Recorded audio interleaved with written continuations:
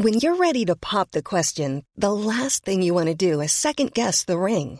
At BlueNile.com, you can design a one-of-a-kind ring with the ease and convenience of shopping online. Choose your diamond and setting. When you find the one, you'll get it delivered right to your door. Go to BlueNile.com and use promo code LISTEN to get $50 off your purchase of $500 or more. That's code LISTEN at BlueNile.com for $50 off your purchase. BlueNile.com, code LISTEN. Hey, I'm Ryan Reynolds. Recently, I asked Mint Mobile's legal team if big wireless companies are allowed to raise prices due to inflation. They said yes. And then when I asked if raising prices technically violates those onerous two-year contracts, they said, "What the f*** are you talking about, you insane Hollywood ass?" So to recap, we're cutting the price of Mint Unlimited from $30 a month to just $15 a month. Give it a try at mintmobile.com/switch. $45 up front for 3 months plus taxes and fees. Promo rate for new customers for limited time. Unlimited more than 40 gigabytes per month. Slows full terms at mintmobile.com. Oh no! Oh, it's everywhere! What have you done? Oh, I've just shit myself. Oh, don't worry. Oh, why was anyone going to take me seriously as a filmmaker? I'm covered in shit. Well, you want to contact At Her Film Project. They help people who are from people who are... What are you trying to say? Spit it out. Hang on. It's a smell. The smell's really affecting me. Her Film Project help people who are underrepresented in film. And as far as I know, no one's admitted to shitting themselves and made of making a film at the same time. Oh, what you mean that I have to sit around in this the whole time? Well, yeah. Oh, alright then. At Her Film Project. Yeah. Well, listen, I'm going to have to go because it smells awful. Hello, welcome to yet another edition of Film Fandango, the film podcast, where a man who is me, Marek Larwood, goes to the cinema with a friend. They watch the film, they eat popcorn, they occasionally look over at each other when something amuses them both, and then they go to a house and talk about it. That is what's going to happen.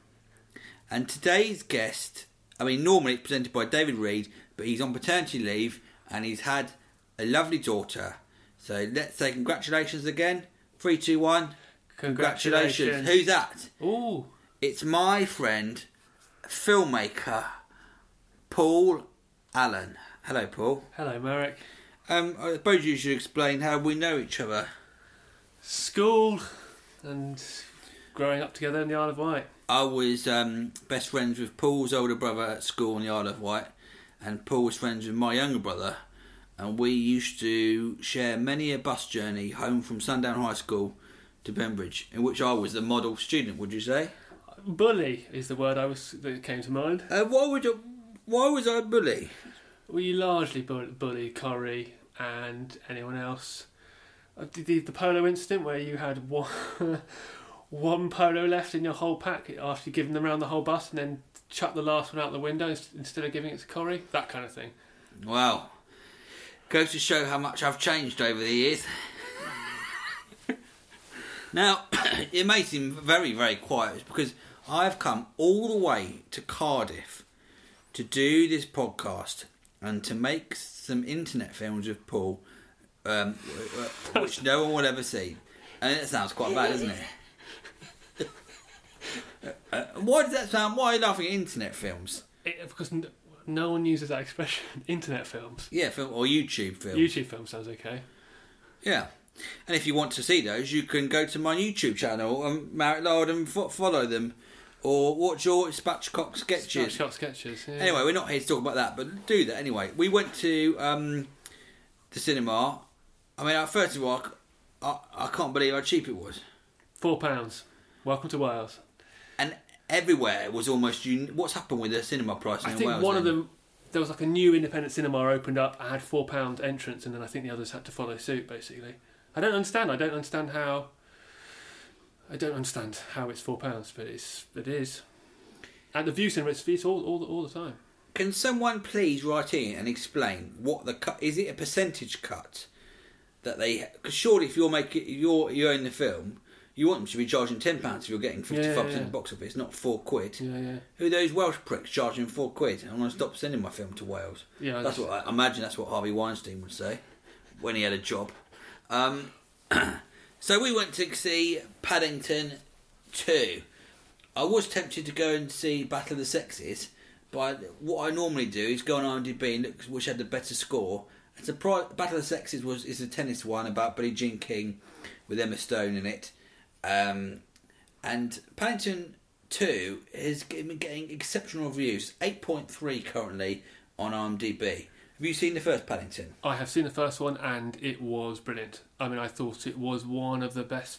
Was it? No, when did it come out? 2014. 2014. I don't think I saw it in 2014, but when I saw it, I mean, it's brilliant. I mean, I think just the, just really, just well crafted, just really well considered, and the script was just great. And yeah. So this was that I saw the start of Paddington, and I thought, it's all right, but it had good reviews. This one, it's a similar thing. It starts off, and it's a little bit like a Richard Curtis film, I suppose, where London's painted as this place where people still use red telephone boxes and everyone talks to each other and people still live in really, really pretty streets. I mean, that's exactly like that. It's exactly how you describe it, actually. Yeah. I think London is a shithole. I think it's a shithole, and I think everyone's really rude. And this idea that London's a really friendly place, and when you watch things like Notting Hill, where it's generally, which is not a trend now, it used to be overtly white and not representational. Now it's to the point where it's trying to be PC, and you can't really. But the point is ridiculous, where it's just you see different nationalities in order, and you can't have a. In fact, it's got mental. So the story is Paddington is now settled in with the Browns. You describe the plot. And then he wants to get a present for his aunt. Can't remember her name. Yes, his aunt who is still in the jungle in somewhere. She's at like a retirement home thing for bears. And she's basically 100 years old. She's 100 years old, and he wants to get her a present. And it gets quite convoluted, but that's basically the MacGuffin, isn't it? That's the thing, and he has to get this present, and that kind of drives the plot, because then it gets stolen. Yeah, so his Aunt Lucy had always wanted to come to London, but she obviously couldn't afford it because they're bears. I don't know what jobs they do. They just seem to make marmalade, but I don't think it doesn't pay very well. Yeah, I mean, you think that you'd probably be bodyguards, stuff, would rip people's heads off. That's true. Yeah. We'll get to dancing with some Russian blokes, and they can't do that. So the fact they've outlawed bears dancing in front of Russian people, that's the whole bear economy gone. The whole bear economy is screwed. So Aunt Lucy, this is not in the film, this is just what I've backstory concluded. So Aunt Lucy he's going to buy her a present, and he finds a pop-up book in Gruber's store, which is on the Portobello Road, which looks a lot. What was really interesting about Portobello Road, because I lived there and lived near there when I first moved to London. You could really see the effect of grading in the film. When you see a place you know quite well, and the colours look completely different, you think, they pushed all the reds up. Well, they do in that film particularly, and especially in the first one, they played around with the grade a lot, because it's very stylised generally, but in the first one, it all goes gloomy, and they literally desaturate it massively, and then when it comes back to life, it saturates massively. So I think it's all kind of hyper real anyway, isn't it? I mean, it's that whole yeah, world. But it's really odd when you see it. I mean, actually, the place you know, and then for people who don't know what grading is basically they normally shoot things, and they shoot them, and when they on the film they're quite flat, so they don't have much colour in them. And then all in post they add the colour, so it gives you the look of the film. So Nordic noir is a classic example of the washed out grey look that's sort of accentuated, I suppose. Or like The Matrix has a green cast over everything. That's another pretty recognisable one. Yeah. Here was my ride through the film. At the start I thought, everyone's annoying me. I'm completely with you with that, and I think that the tweeness and the... But that's a challenge I think you've got with script writing, because you've got no investment at that stage, so it's all payoff later on, and that's the kind of compromise I think you've got to pay. And I think it does pay off later on, but it is. I was with you. It's like, yeah. The first 10 minutes, I thought I was a bit annoyed by it until, and everyone's doing. It's literally who's who in British comedy. Everyone with their cameo parts. I mean, Ben Wishaw's a really good choice of Paddington voice. He's perfect. I think he's absolutely perfect. Yeah, I think it. Yeah. And Julie Walters in it, Hugh Bonneville, Sally Hawkins, and people Sally Hawkins is great. I think people playing sort of the other parts, like Jessica Hines is Ben Miller, Sanjeev Bhaskar, Peter Capaldi, and playing people on the street. And I find them all doing slightly annoying versions of stuff they've already done until the villain of the piece comes along. And I think my love of actors has come down to two actors now. Ryan Gosling, who people know that I love, and Hugh Grant. And I love him. He's so good in this, isn't he? He's sort of post Hugh Grant. I mean, this is Hugh Grant almost just not taking himself seriously, and it just looks like he's enjoying it a lot, and he's brilliant, isn't he? I mean, he's thoroughly. I mean, I think it's a good. I mean, undoubtedly it's a good role. A hamming up actor role is. It's the perfect role for an actor. It's a perfect role for an actor, generally. And he's an actor who likes dressing up and disguising himself as other people and hamming things up. And he's brilliant at it, and he's brilliant at all the other parts he does as well, without sort of going into too much detail. But I think he adds more than, and there's a sort of Hugh Grantness to him, but not playing the typical Hugh Grant. It's an extension of Hugh Grant, but he's so charismatic that every time he came on screen, I sort of laughed a lot. But this film, I thought it totally won me round. I thought it was excellent. Yeah, I completely. I think it was. It's just really. I think particularly from the script writing point of view, I just think it's. I do script writing, and I think it's just to have it so neat. It's just really neatly constructed, and that's just a lot of time to work that out. And then the structure it's really intricate because they do the family. I think they did in the first one as well. I think this idea that they've all got their kind of. I mean, it's kind of classic stuff, but they've all got their minor character flaws, and then through overcoming them, that's realised in the kind of final scenes. There were quite a lot of characters to introduce. I think they did. I think they probably could have done with. Well, I think they kind of set themselves up a little bit too much in the first one. But I think it's brilliant. I mean, I just think in all those little motifs about the thing, like the kind of yoga bit and stuff. I mean, they did the callbacks. I mean, it becomes just more and more satisfying as the film. Yeah, there's not really much fat on it at all. Well, there's no fat. All the everything that's mentioned does have a role in the film, but not so much where. You watch films and someone will just say, yes, of course, I've just started doing karate lessons, and that's one thing. Well, yeah, no, that's really... It's all sort just of interwoven. Like tightly woven. Because, yeah, exactly that. And I thought that there were scenes like in the I'm conscious of spoilers. I don't even know when I'm saying a spoiler. I don't even know. But a joke, something that was a joke in it, sort of, that could have been a throwaway joke, and you realise that joke was there for a reason to and give it feels throwaway at the time, and that's why it can feel a little bit empty at the beginning, because it just feels like they're just setting us up. There's no payoff at the beginning. And there are a lot of those things where, but when it's done really well, you don't even detect it. And I think it just it hides it because it just does it with such charm. And I think it was brilliant. And by the time you get to the end, it's like it's just enormously satisfying. You know you're in safe hands. The whole thing is excellent. All the actors the main actors are really great. Who's the Brendan Gleeson's brilliant. Brendan Gleeson's fantastic. I think as well it's just a perfect match for the director, Paul. The director is Paul King. Paul King. Now, who directed an episode of a sketch show that I was in 8 years ago. I mean, obviously our career paths have gone different. I mean, I'm sitting in a room in Cardiff talking or making a podcast. But I mean, I suppose he wishes he could be doing this. Yeah. And not making a massive multi-million Hollywood success. But saying that he did a film, Bunny and the Bull. He did, which I really thoroughly didn't enjoy. I mean, I didn't enjoy that at all, and it felt everything. This wasn't, it was quite. The script was kind of loose, and it was just meandering.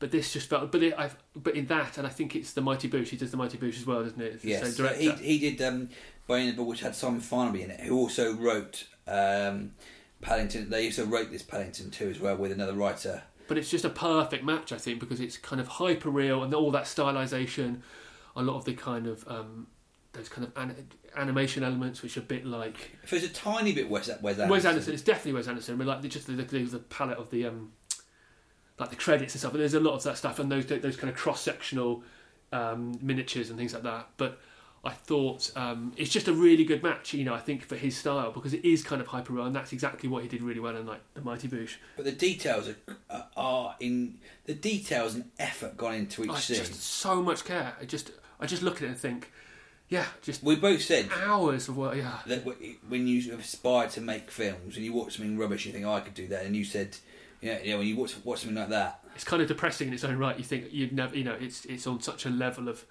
So many people hitting the mark on such a level. For me, as I say, I think it's all bedded in the script. I think the script is just great, but then you build on that. Then just really great casting, brilliant performances, and then of course just like phenomenal CGI. I mean, the bear CGI was absolutely brilliant, and all the artistic direction was brilliant. And it was so well done, and the audience would say we were there. And there were kids there, there were pensioners there. Yeah, and we were there, and people. It was quite interesting. The reactions were. Well, so I want to ask you about this because I know you really don't like noise in the cinema, but for me, actually, hearing that kid. I mean, the kid was obviously a few rows from us, so it's kind of safe distance. But I kind of liked him a couple of times. He was shouting things out, but you could clearly getting a real reaction. And even those the older people. There were some points when they properly reacted out loud. But I kind of felt like we were part of it together. I mean, I am normally very, I like it silent, but I kind of felt like we were in it together. I always wondered or did you just hate them? Yeah, I didn't. Their kid, I did think, what you bring to your kid. Literally 5 minutes after the film started, a couple came in with their kid who was just talking really loudly, and I thought, they walked with it to the right to the front of the cinema. We were right at the back as well, so it wasn't too intrusive. But I just thought it was. That's a real sign of success when in a cinema where all age groups were captivated and satisfied, and also please make sure you stay to the end into the credits. Yeah. I thought it was brilliant. I'd give it. I mean, how many paws do you give it?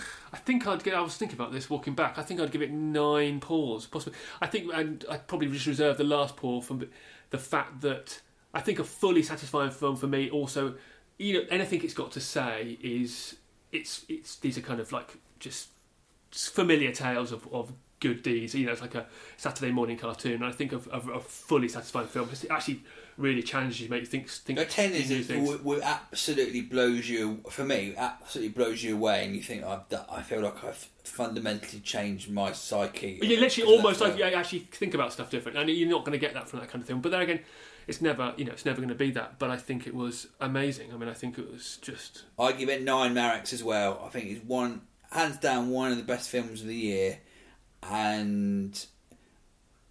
But do you think it's better? I haven't seen the first one, but do you think it was better than the first one? I'd say it's probably on a par, actually. I'd say they're both... And it's just really refreshing to see the fact that they didn't just cash in. I mean, they could easily have just done it, but they, the same massive attention to detail, which, quite frankly, they would have made the same money if they could have really skimped. And some of the bits when they're... I can't say spoilers, but you just think they look beautiful. I think the effort of doing the CGI, of just doing a shot and going about the shot that way...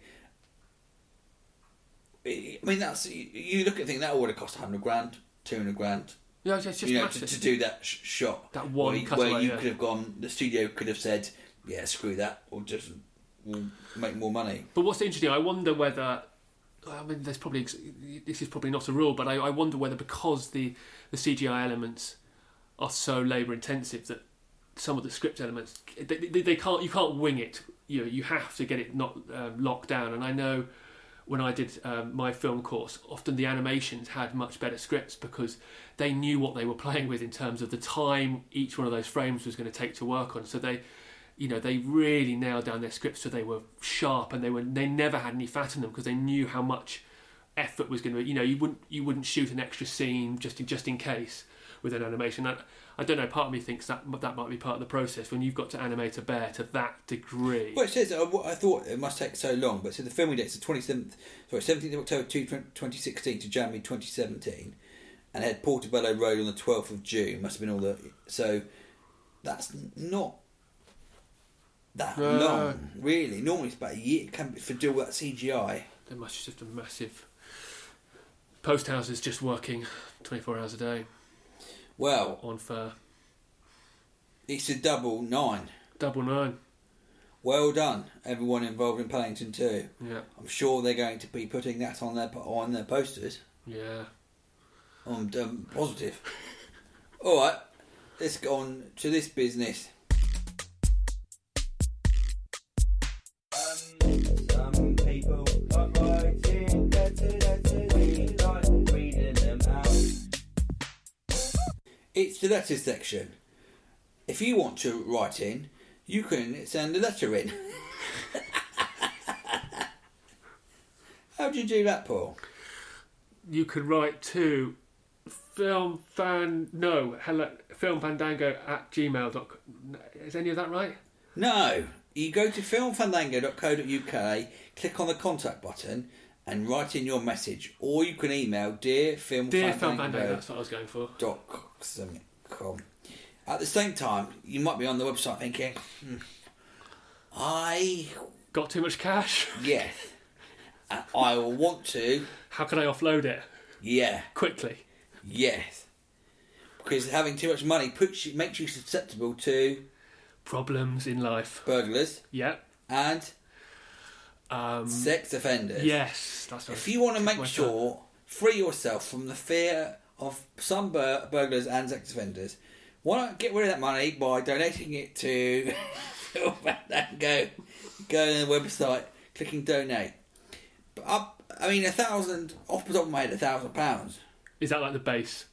Suggested. That would definitely put off most burglars. But if you want to be really safe, £5,000. £5,000, and you don't want to muck around with security, do you? Yeah, let's call it £10,000.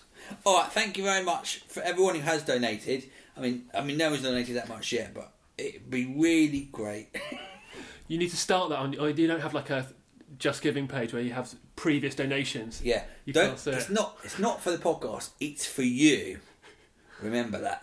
Okay, here's a letter. This is from Katie. And this is on the 17th of November, and she said hello to David, but he's gone. Hi David, Marek, Buddy, and all the minor recurring characters.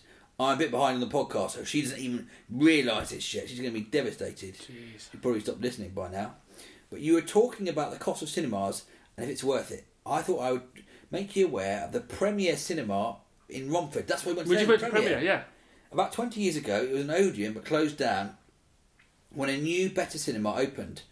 This is really weird. This is pretty much what happened in Cardiff. It was left abandoned for about 15 years and then suddenly opened in its new guise. But the thing is that all tickets are £4. Of course, there's been a little refurbishment, but it's still a pretty good cinema. And if you want to go to one of the bigger releases, it makes it worth it. Also, popcorn prices are fairly cheap, so you might be happy too. Another plus is that the View in Romford has now cheap deals now to compete with it. That's exactly what So basically, Katie's written in, and I've not read with exactly what's happened to us, but the Premier must have done it all over the place then. Well, I don't think there's that many premieres. When I looked at the website earlier, I think there was only 2. Isn't that weird? Yeah. A weird coincidence. That's exactly it. And then View and then Cineworld now, as we walk past it, they've gone down to £4. Here's one from Stephen Higgins. Why don't you read this one, Paul? Okay.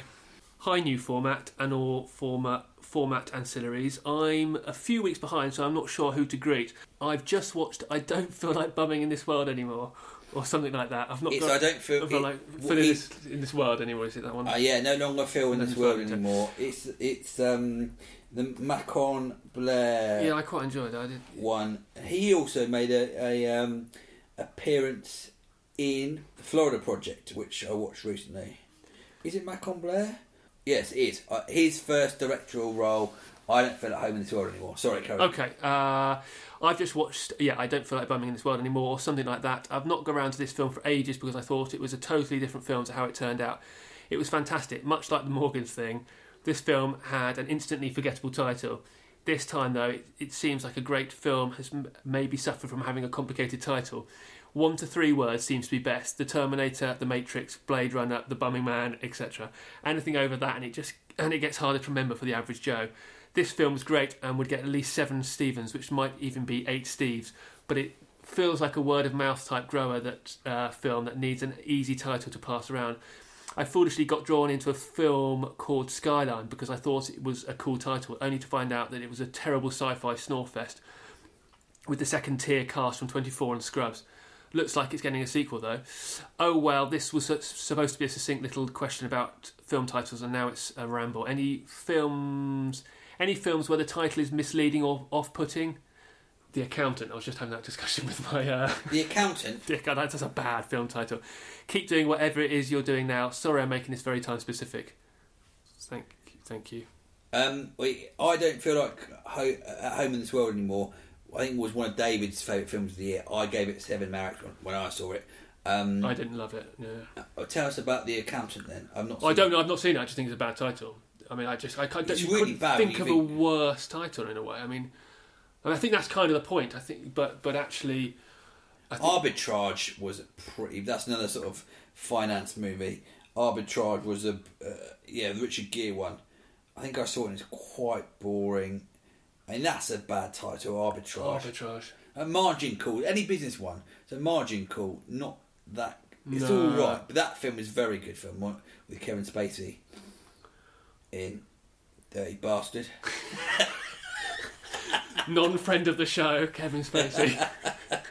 Other bad titles? I'm trying to think. I definitely have some. If it's the monster film, it has to be like The Terminator, The Predator, The Thing, The Blob, The Fly.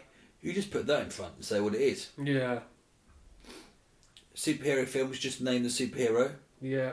Oh, I'm trying to think. There definitely have been some. Like, this is why some people read the emails in advance, isn't it? Yeah. No one reads the emails in advance. What's great about it? Back to the Future is a very good title. Back to the Future is perfect. Yeah, that's a great title. I mean, one of the most famous ones is we talk about the IMDb list. The Shawshank Redemption is a notoriously bad title. That is a bad title. You're right. right. No one knew what it was, and only the fact it's become so famous. But everyone would. I mean, my mum getting recommended it, and no one would be the prison film, Shawshank Redemption. Terrible title. Yeah, I agree. We just say what it is. It's really simple. It's like going to a shop, isn't it?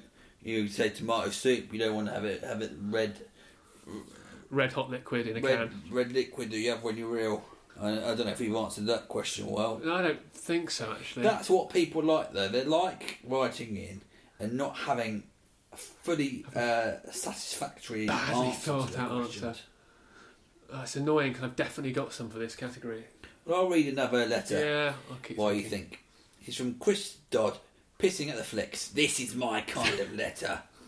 Loving the new show and would like to suggest a new section called In the Pisser. Let me explain. Often when I come out of daytime screening, there are only a handful of people watching the film with you. And inevitably, when I got to the toilet straight afterwards, I'm joined at the urinals by someone who's been in the same screening. I then get this overriding feeling to say something about the film, since we have shared the viewing experience, and also to break the awkward silence while taking a piss. But of course that comment needs to be short, witty, and above all, unthreatening. Here's my suggestion for a few recent films if the film Fandangoers want to have a go. So for the film Geostorm, you could say, what a load of piss that was. For Murder on the Orient Express, you could say, can't believe I held my pissing for that shit. And for Mother, you could say, that was the biggest load of piss I've ever seen in a long time. It all depends, of course, who is standing beside you at the urinal. Judge it carefully, filmgoers. Sometimes it may be best to keep stum. All the best, Chris. Does it have to have... Your comment has to have piss in it, then? Well, no, it's just something you'd say over... What would you say to someone after you saw Paddington 2? I think just look straight ahead and just... Or maybe you could say, do you watch a lot of kids' films? What? And there's no really good thing to say, is there? I think when you... Yeah, especially coming out of the kid... I mean... Just go to the cubicle. And especially if a kid is next to you, then you probably just don't have that chat. Oh, you definitely don't talk to anyone under 18 or over the next urinal. I'm just thinking about our audience. You could have a elderly gentleman to your left, a kid to your right. It's dangerous. Yeah. I mean, we suggest that you don't speak to people at the urinal. I mean, ladies probably don't talk through the walls, do they? No idea. Alright, well that's the letters section. We're going to find out about the guests, what things they like and other bits. We ask them questions about films. Here are the questions coming up. Well, listeners will be pleased to hear that because podcasts have been going on a bit long, I've abandoned the quiz this week. If you like the quiz section, please write in and I'll reinstate the quiz section. But as Paul said to me earlier, there's a lot of dead air. The thinking's not great time. Who wants to listen to people think? Not me. Could be quite meditative, couldn't it, I suppose? Yeah. So instead we're going to go to your IMDb number. I'm passing over my computer now. There should really be. I mean, if someone wants to put some countdown music or some sort of mild threat music, because a lot of the time I tell people about this IMDb number and they don't know what it is. So I have to do this sort of. I've got a confession. I did try to bump it up this week. Well, what did you watch to bump it up? Well, I've realised there's two big issues with this. One is new film Chaplin. Yeah, if you've not hit Chaplin hard, and I previously hit Chaplin hard, so I get through there. But then things anime and Chaplin. Anime, Studio Ghibli. What is it? Ghibli? Is that how you pronounce it? So if you got rid of Chaplin and Studio Ghibli, I think I go all the way up to 70 something, which is Dangal. Well, that's what I was going to say. So you get some Bollywood films. I did Grave of the Fireflies. That is rubbish, isn't it? Well, it's massively depressing. Yeah, it's a nuclear war. Nuclear war, isn't it? No, it's Hiroshima, it's just end of the Second World War. Oh yeah, that was massively depressing. It doesn't deserve to be in the top 100, does it? So I'd literally watched that to try and clear me, and then imagine that if it drove you to kill yourself through playing the IMDb. Yeah, it wasn't. Yeah. What's the number, Paul? Sorry. I'm doing exactly the dead air thing I just said about. Django said, "So yeah, this is it. Blade Runner 2049. I've not seen it. Wretched. That's a new entry at 62. Oh, yeah, that's quite high. What is it after that? So irritated. Is it Dango? Because I think I could have. No, then I would have got Princess Mononoke. Yeah. That's another wretched. What's thingy. After that? I've done Old Boy, Aliens, Witness for the Prosecution. Not done that. I have seen Witness for the Prosecution. I don't think it should be in a top. Oh, is that the one you said about Dangal? Yeah, that's around 70 to me. Yeah, that's because I thought that was the one that was going to get you. That has got me. So what's that on? That's 71. So if you get rid of Chaplin's and that's what I'm on. Chaplin and Ghibli, that's what takes you down. But it was a new release because I couldn't watch those at home and then get it cleared. 62. Yeah. Maybe we could watch Dangle together. That's something you could say at the urinal. Do you fancy watching Dangle, mate? All right then. Okay. Well, thank you. Now we're going to talk about. We talked about 5 favourite films or films, 2 or 3 films that you love that the audience might not have heard of before. That's probably the easiest thing because I could. Yeah, it's just things that you think that surprised you or have influenced you, and why that is. Why have they influenced you? What do you think about them? Everyone wants to know. Are you ready to talk about it? Ready and go. So I'm going to start with The Apartment. You've seen The Apartment, right? This is the one when Billy Wilder, when what's his name, Jack Lemmon's renting out his apartment for people to get to earn more money. To have affairs in the office. Yeah, so he can earn more. Earn more money and go up the work ladder. Yeah, I just think it's unbelievably good, and again, just script wise, just perfect, and. It's just. I think everything about it is just really well, and just really great lines, just like really sharp dialogue, and it's weird seeing Shirley MacLaine, really someone who's been in Hollywood for 50 years or something, seeing them really young and sort of Foxy. Yeah. And then seeing her later on in, well, you know, all the stuff she's been in, there sort of quite cantankerous. But she's good. I mean, I think it's the tone thing as well. I just really like about it. I love that kind of bittersweet.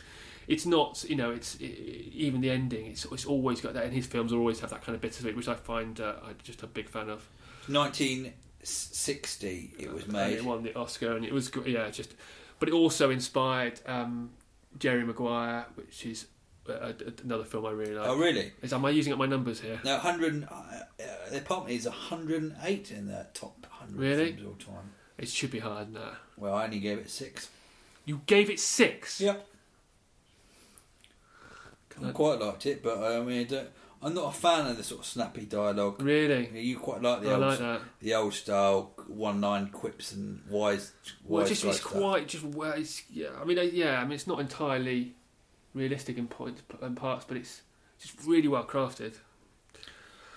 Okay, so let's just do some other ones. So that was that. Let's think some interesting ones. So The Big Chill. The Big Chill. Tell me about that, please. I can't remember much about it. But it's lots of... This is the Tom Berenger, Glenn Close Yeah, film. so basically lots of friends come together for... I think it's a funeral of a friend. And they're basically all in a house together. And it's kind of them reflecting on their lives. I've never seen this. Have you not seen it? Got an away for Best Picture in 1984. I mean, it's phenomenal, yeah. I mean, it's really one of a kind as well, because it's such an ensemble film, which is quite rare, and it does work. And I think look at the cast. This is the cast, incredible. Tom Berenger, Glenn Close, Jeff Goldblum, William Hurt, underrated actor, Kevin Kline, Mary Kay Place, Meg Tilly. It's got an amazing cast. So basically, they all come together, and then it becomes this kind of reflection. I think these sometimes films hit you because they just hit you at the right time of life or something. And I think they were of the age. It's sort of people starting to have kids. They're just kind of getting into adult life, and their friends died, and they're kind of making sense of where they all are, and they're all living in a house. They'll just come together for this funeral, and again, it's kind of. There's a British film which tried to copy it called Peter's Friends, which is I have seen awful. That. I mean, I absolutely hated that. That was I think some people liked it. I mean, I think it's awful, but The Big Chill is. I mean, it's unique. You know, you wouldn't. How did you come across that then? Do you know? I have no idea. Often I just hear people talking about them in other contexts, you know, or people. Yeah, people. I hear. Oh, look at those people. And if you hear someone speaking like that, you know they've got authority. That is a much better way of saying people. People. Try it. Everyday I mean, you're getting insight now into the bullying of we're back to the polo incident. This is a mild form. The key to bullying: find one small weakness, sweetness, just one the way thing, it pronounces elevate it into, repeat it until he leaves the podcast early. Elevate it, use it to break the person down. You should do training courses. Do you want more of these? Yeah, go on then. That's a good one. I mean, that's a really good one. I can't believe I've not seen The Big Chill. Eternal Sunshine of the Spotless Mind. That was because it's only just been released when we're recording this. Matthew Skillington was on us, but that's one of his favourite films. Oh, was it really? Well. Again, I think that reminded me of Paddington in a way. It felt like the writer Charlie Kaufman and Michel Gondry. It felt like a perfect combination of kind of hyper real, and the script is just like love it. That was when Jim Carrey sort of breaking through. Soon we're going to do listeners. Soon we're going to do. I saw a Netflix documentary called Jim and Andy, which is all about Jim Carrey's portraying Andy Kaufman in The Man in the Moon, which was made in '97 or something like that. I'm going to do a podcast on that and talk about The Man in the Moon as well. Jim and Andy's on Netflix, and currently it may have been gone, but I think it's available for the next few days. Man in the Moon is on iPlayer, which is so you, we're going to talk about both of those with someone shortly. So please watch those. Yes. I could give some other ones. I've tried to pick some other ones. The Educators, German film. Ever seen that? Nein, I have not seen that. What happens in it, Paul? Tell me immediately. It's about a sort of rebellious group of German how old are they? 20s, but kind of rebels. I saw it a while ago, but I remember being absolutely. It was just. It's educators with a K. With a K, yes. The K, and they're basically, and they take hostage this kind of business guy, and it's a terrible description, but it's really good and really provocative, really interesting, and great music. It's got a really brilliant montage in there as well. I've not heard of The Educators. I've got it on DVD. It's really great. It's won quite a lot of films that nominated for the Palme d'Or and things. Oh, it's just really just interesting, and it just it's great, and is that probably enough? Yeah, that's great. Well, I mean, that will be enough for the podcast, do you reckon? Yeah, I'd say so. Is your film that you made still available? Paul made a film. They're talking about titles 6 or 7 years ago. Yeah, largely not really. I think we're trying to look at getting onto some kind of online platform at the moment. If people want to look at your work and things like that, what do you want to do? What do they want to? What do they have to do? What they have to do? YouTube 33 Story. YouTube thing, channel.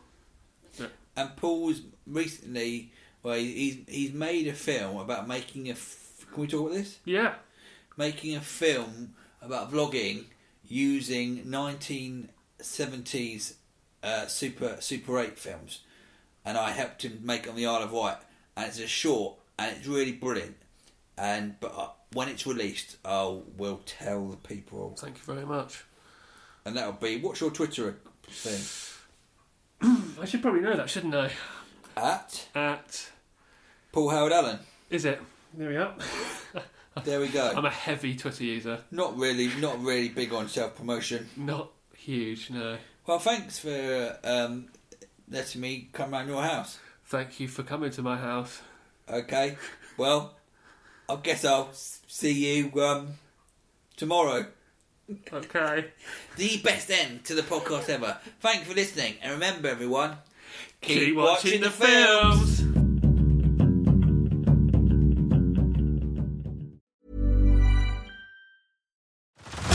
Head over to Hulu this March, where our new shows and movies will keep you streaming all month long. Catch the acclaimed movie All of Us Strangers, starring Paul Mescal and Andrew Scott.